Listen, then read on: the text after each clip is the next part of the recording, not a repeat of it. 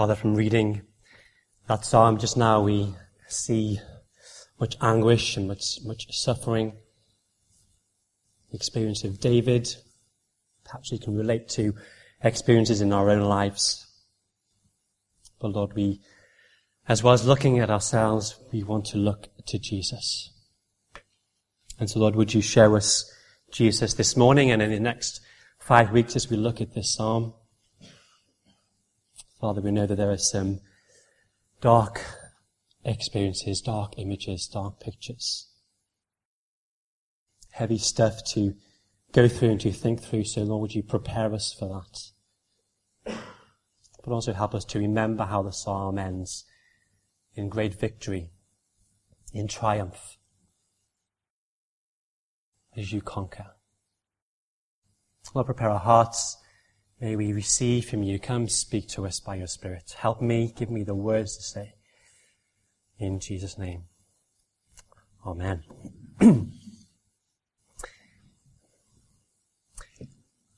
As we have heard, or been hearing recently, it's been a season of missions at Oxford University and Brookes University. Time to proclaim the gospel. It's been great, and that was done very well. A time also to give a good biblical answer to some of the really difficult questions of life. One of those hard questions that people ask is about suffering. Why, if God is so good and so powerful, does he allow suffering and such terrible suffering in our world? It's a question that people ask not just to have an excuse for not believing, but because of those who ask the question often have a real genuine interest in it. They are the ones who are suffering, and they don't understand why God allows it. We watch TV, we watch the news, and it's almost constant suffering, isn't it, around the world. There's suffering in our nation, in our neighborhood, suffering in our homes, in our own lives. And we ask the question, what is going on? Why do these things happen? There seems to be a disconnect between a God who's good and a God who's powerful, and yet one who seems to allow suffering just to continue and continue. Maybe this morning you're not a Christian, and it's the suffering question that is what stops you from coming to God. You've experienced something of that in your own life, and you don't understand why God would allow these things. Maybe you are a Christian, and you understand something of why suffering happens in our world, in a fallen world. You even acknowledge that God has suffered in Jesus, and we see that in the cross, and yet we still struggle with that. We still doubt, does God really understand? Does Christ's suffering really compare with mine? And he was on the cross, yes, but he knew it was going to happen. He knew what was happening. It was a short time. He knew what was going to happen afterwards. So was it really that bad? My suffering has gone on for ages.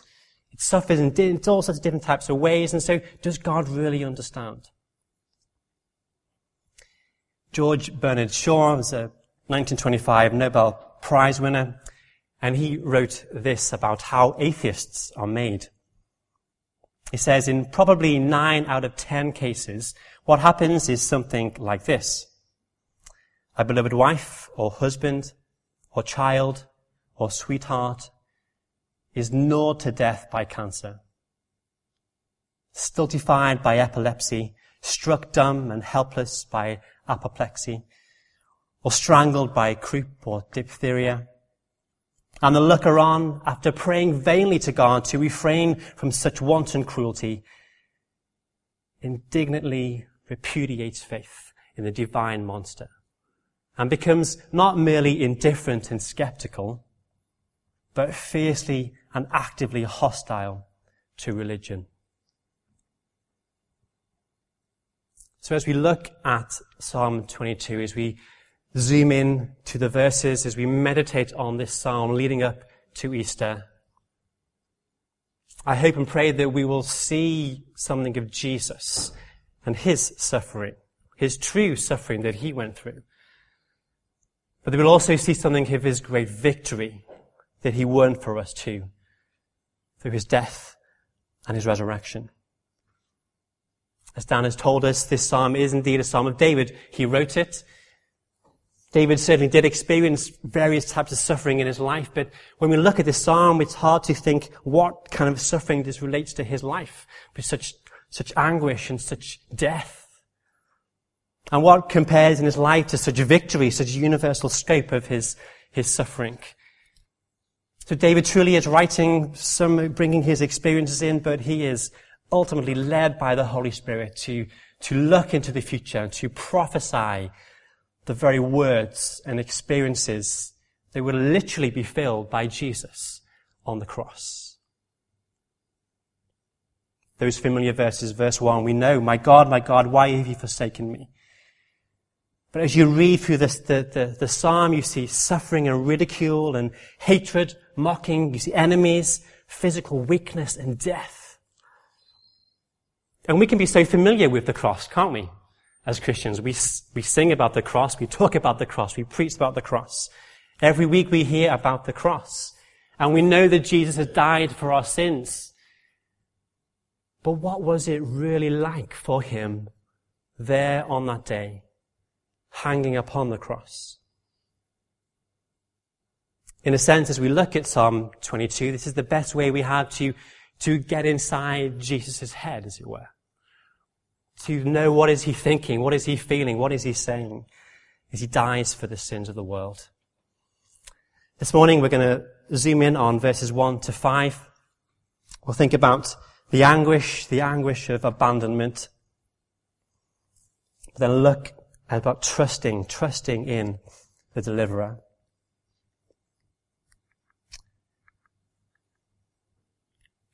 So firstly, anguish of abandonment. Verse 1, my God, why have you forsaken me? Why are you so far from saving me? So far from my cries of anguish? My God, I cry out by day and you do not answer. By night and I find no rest.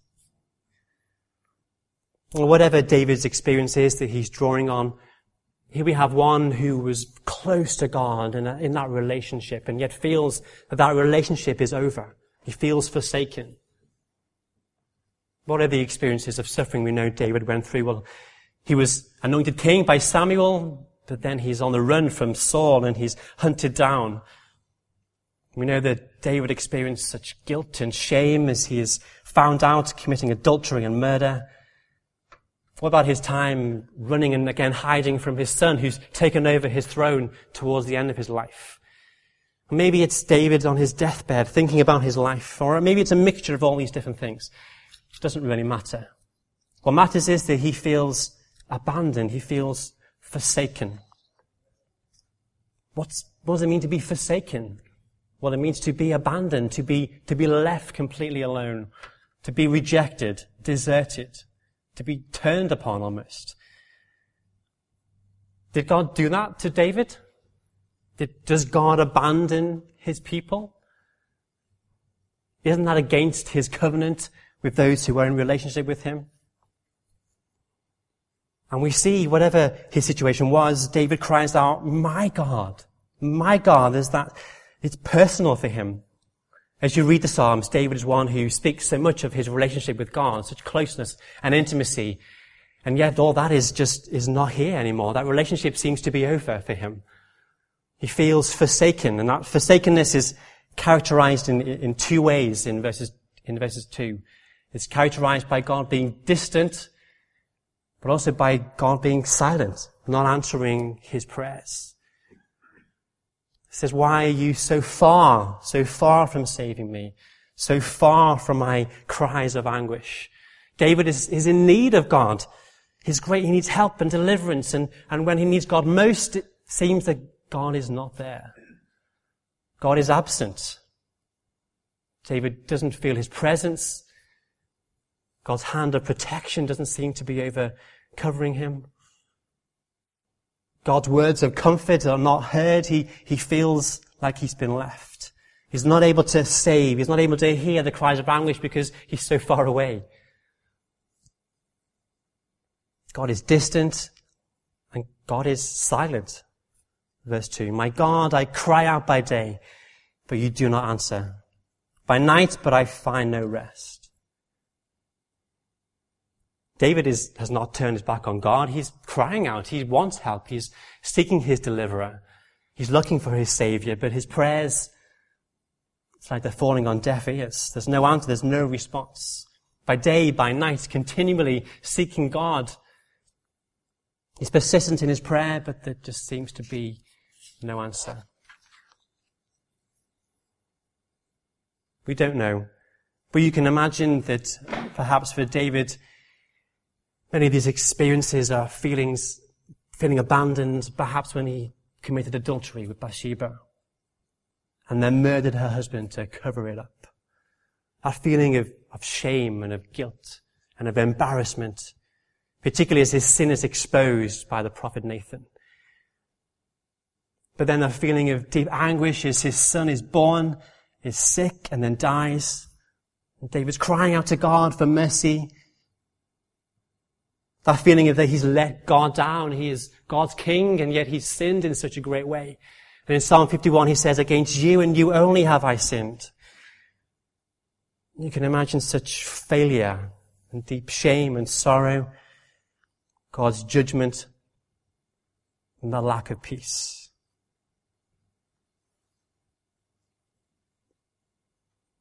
Have you ever felt feelings of abandonment? Do you feel now that it's like God has abandoned you and forsaken you? Have you experienced times in life where it just seems that God is far away, but he doesn't seem to answer your prayers? Whether it's sin in your life, sin that you're battling with in your heart, whether it's a life circumstance that just seems too unbearable, too unfair, we cry out to God, but it just feels that he's so distant and so silent, we don't know what to do. I think when we sin, when we go through times of sin, this can be particularly real for us. We've just finished a sermon series on sin, haven't we? 2 months of learning different words and metaphors for what sin is. We thought about the depth of sin and the seriousness of sin. And particularly looking at our relational aspect of sin, that, it's personal. Sin is not just about breaking God's rules. It's about breaking God's heart. And perhaps God has been exposing sin in your life, and it really hurts. God has given us so much, but we've thrown it back in his face. We're married to God, but we sleep with his enemies. There's that uncleanness, that filth and that dirt. And as we allow God to expose ourselves, expose sin in ourselves, there is the natural feeling of shame and of guilt. And we ourselves don't want to come to God in prayer because we feel shame and guilt. And that relationship seems to fall apart. We know as we grow as Christians, yes, the Lord changes our hearts and we become more like Jesus, but we also know that there are just things in our life that we just don't seem to be able to shift. That sin that keeps coming back again and again, and we feel like a failure. We can't even live up to our own standard, let alone the life that God wants us to live. Maybe there's a sin that we know we have committed and we think it's just the last straw. Why would God bother with me anymore? We cry out to him for mercy and salvation, but he doesn't feel like he answers. We pray, but the longer we pray, the longer the silence, the harder it gets. The deeper the anguish and the lack of peace, then we find no rest, just like David in verse 2. What about the unbearable circumstances in life? Again, we cry out to God for mercy, asking him to help us, to deliver us, to be near us, and sometimes it just feels like silence. Where is God? Does he care? We cry out by night. Those things play around in our mind as we fall asleep. And then we wake up the next morning and they're there still. We dread the day that we are about to face. Perhaps we think, what have I done? Have I messed up here? Is there a sin that I've committed that means that God has abandoned me? I remember when I was a student, I was in a long-term relationship with another student. Well, after a couple of years, our relationship was just in a real mess. We were living ungodly lives together. She was waiting for a ring on the finger. I wasn't there. We'd messed it up big time. Real deep anguish. I didn't know what to do. I was fearful of breaking her heart, so I tried so desperately to fix things, to put it right, to love her, to pray for her, to confess and repent of my sin, but sin kept coming back and biting us. I knew God wasn't happy with how we conducted our relationship. I was so ashamed to talk to anybody else about it. It just screwed me up on the inside. There were times when I would jump on my bed, crying out to God for help. There were times when I would sit and I would sob and just sob uncontrollably, feeling like I've messed up my life, I'd destroyed her life, God had let me down. I'd let God down. What hope was there? How could he use me in ministry in the future? Do you relate to these verses? But this morning, yes, we look at David, the writer of the psalm, and we think about our own lives and suffering, feeling of abandonment. But truly these words are written of Jesus. He's the one who literally experienced these things himself on the cross. And this is what we need to grasp this morning. This is our focus. So take your eyes off of yourself and look to him. Eli, Eli, lema sabachthani, which means, my God, why have you forsaken me? Famous words written in Matthew's Gospel, spoken by Jesus there on the cross. My God, why have you forsaken me? Jesus cries. This is Jesus. This is the Son of God. This is the second person of the Trinity. This is the one whom God said, this is my Son in whom I'm well pleased. This is the one who in John's Gospel says, I only do what the Father tells me to do. This is the one who in Hebrews, it said, he was tempted in every way, yet did not sin. And yet he's abandoned, he's forsaken. Was Jesus really forsaken by God on that day? Was he left? Was he abandoned? Was he rejected? Was he turned upon that very hour? Yes. Whether Jesus quotes more of this psalm on the cross, we don't know. But he's experiencing at that moment what it's like to be far from God. To have the silence of God in his ears. Yes, Jesus suffered anguish and pain and torment on the cross, but it's not his physical pain that causes him to say, my God, why have you forsaken me? But it's that deep spiritual pain as he bears the weight of sin upon himself. Jesus becoming sin for us. He who knew that perfect relationship with the Father bears the wrath of the Father as he takes punishment for sin. He has that unique relationship with God. He's one with God in his divine nature. He's perfect in his human nature. And yet now he's experiencing the weight of sin. And God turns his face away. He forsakes Jesus there upon the cross. God cannot look upon sin. He can't bear it. It repulses him. And so he punishes Jesus right there. And so Jesus really was forsaken completely. And he died in that forsaken state. And so friends, this morning, God forsakenness, that is the ultimate penalty for sin. Sin, we know, separates us from God. We live in a broken relationship with him. Adam and Eve ate of that fruit in the garden. That relationship was severed. They didn't die straight away. They weren't cast eternally out of God's presence. But they did feel their nakedness. They did start to die physically, but God withheld his full wrath. And in that garden we see the first glimpse of mercy, the first glimpse of grace and of hope.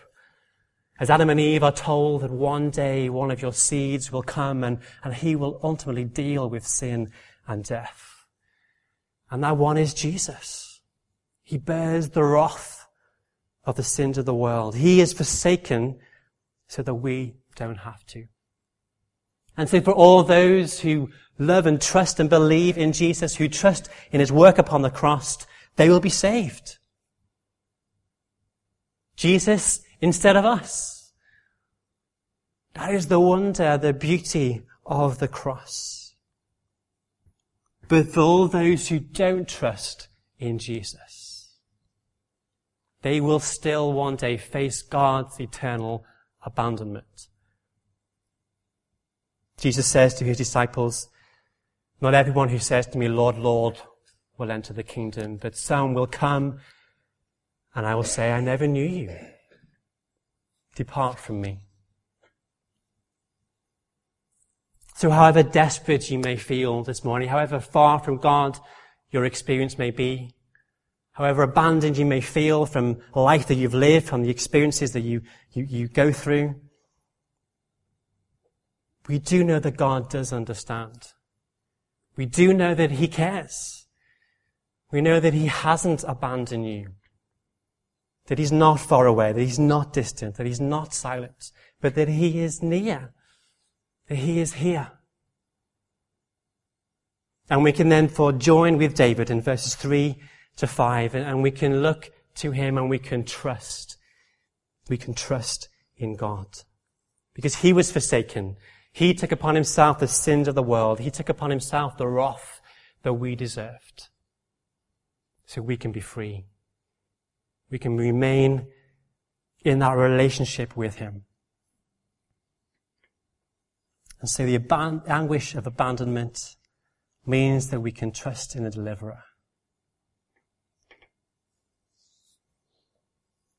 David writes from some experience of forsakenness, and yet he writes, but you are enthroned as the Holy One.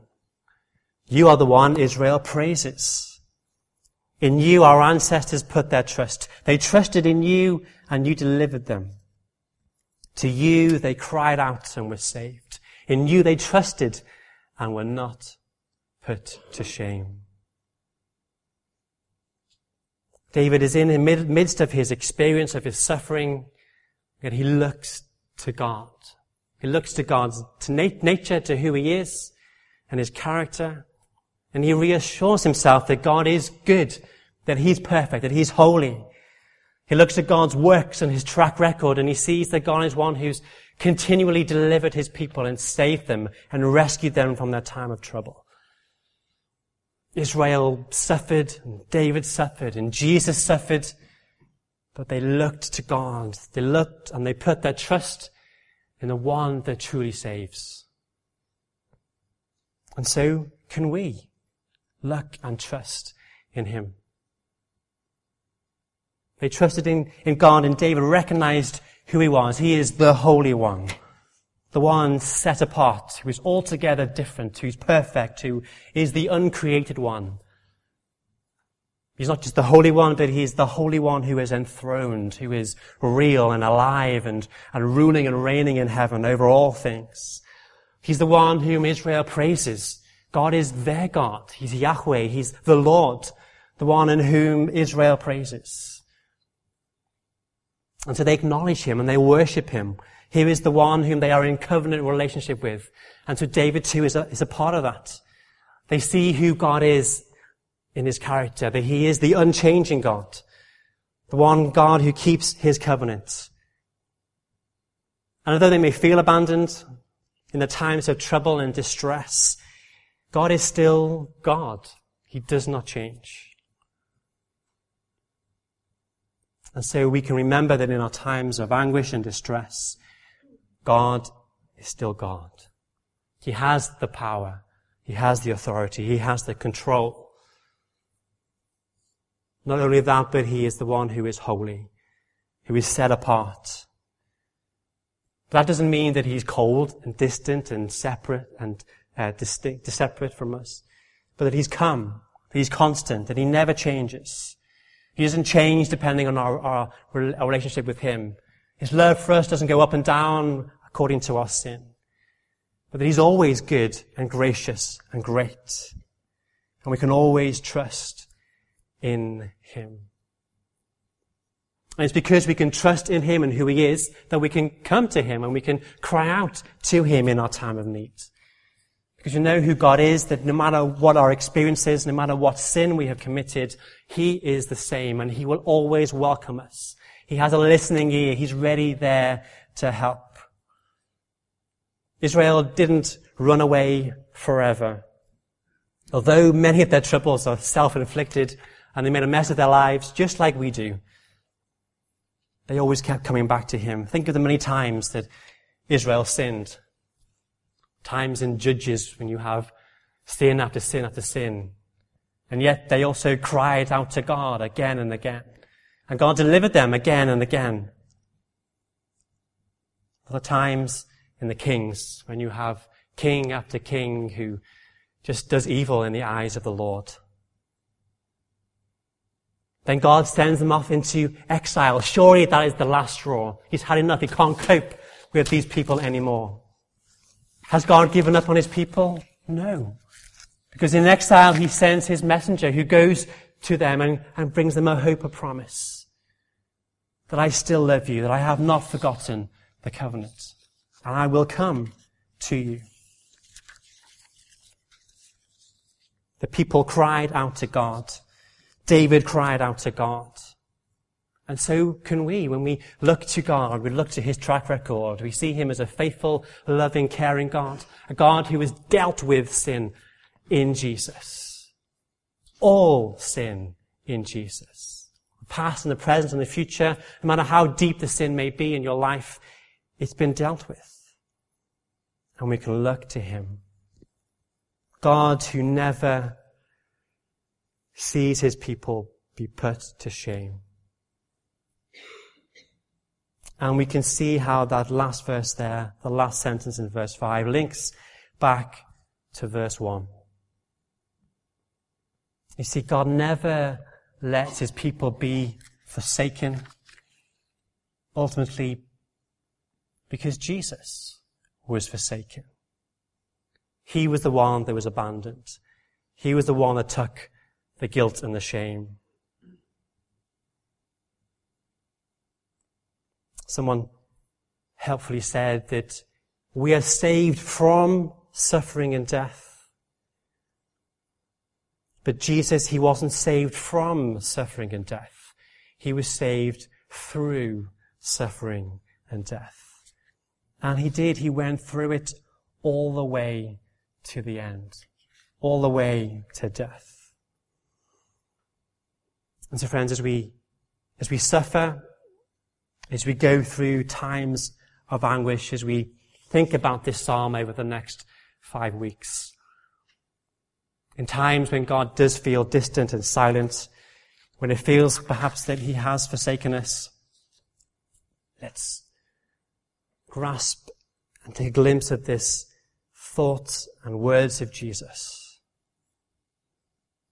The cross doesn't promise freedom and from suffering in this life, but it does promise freedom from eternal forsakenness. And that is free for all those who trust in the Lord Jesus. Let's take a moment to pause quietly by ourselves, to pray, reflect, to confess, to thank and praise Jesus for taking the sin for us.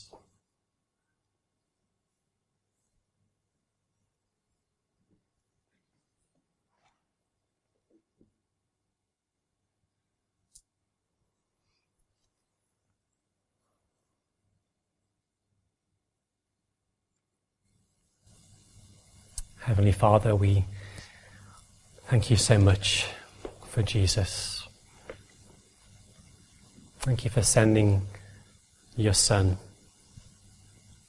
one with whom you have this eternal, perfect, loving relationship with. One who became a man, who suffered and died upon the cross, who bore the weight of sin, the wrath of sin, who truly knew what it meant to be abandoned, to be forsaken. Thank you that when we look into our lives, we see the sin that we commit, sin that we don't seem to be able to shake. Times when we feel so far away from you. We feel so guilty and so ashamed that we ask the question, why would you really bother with us? Thank you that you do bother, that you do care, that your love is so great and your mercy ever flowing. Thank you that we can know you, we can be in relationship with you because Jesus was forsaken for us. And Lord, through whatever suffering we may experience day by day, however unbearable it may be, however much we just don't understand, may we not run away from you forever, but would we run to you, the one who has a perfect track record, one who does deliver his people, who does help, one who sustains and gives hope in the midst of trials and suffering, one who is at work in the midst of those times. Help us to remember who you are and what you've done and to trust in you. And Father, we pray that as we look further at this psalm, we'd see more of Jesus, his words, his experiences for us. And that would help us to trust in him more. We look all around us, as we thought about at the beginning, suffering of the world, and so much war and famine and heartache and disease and illness and death. It would be so easy to look at the world and think, well, then surely there is no God. Because why would a God allow such pain and such suffering?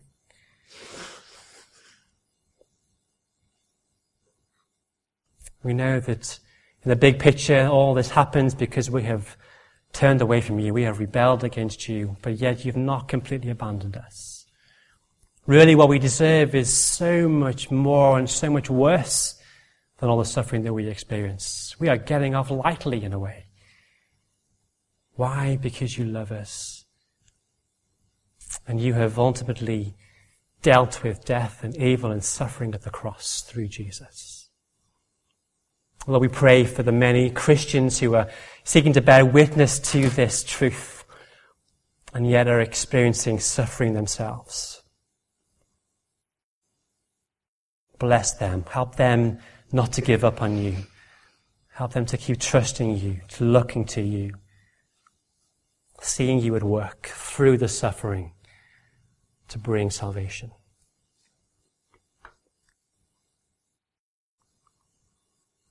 How deep the Father's love for us.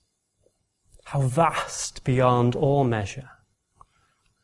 That he should give his only Son to make a wretch his treasure. How great the pain of searing loss. The Father turns his face away, as wounds which mar the chosen one bring many sons to glory. Let's stand together and sing this together.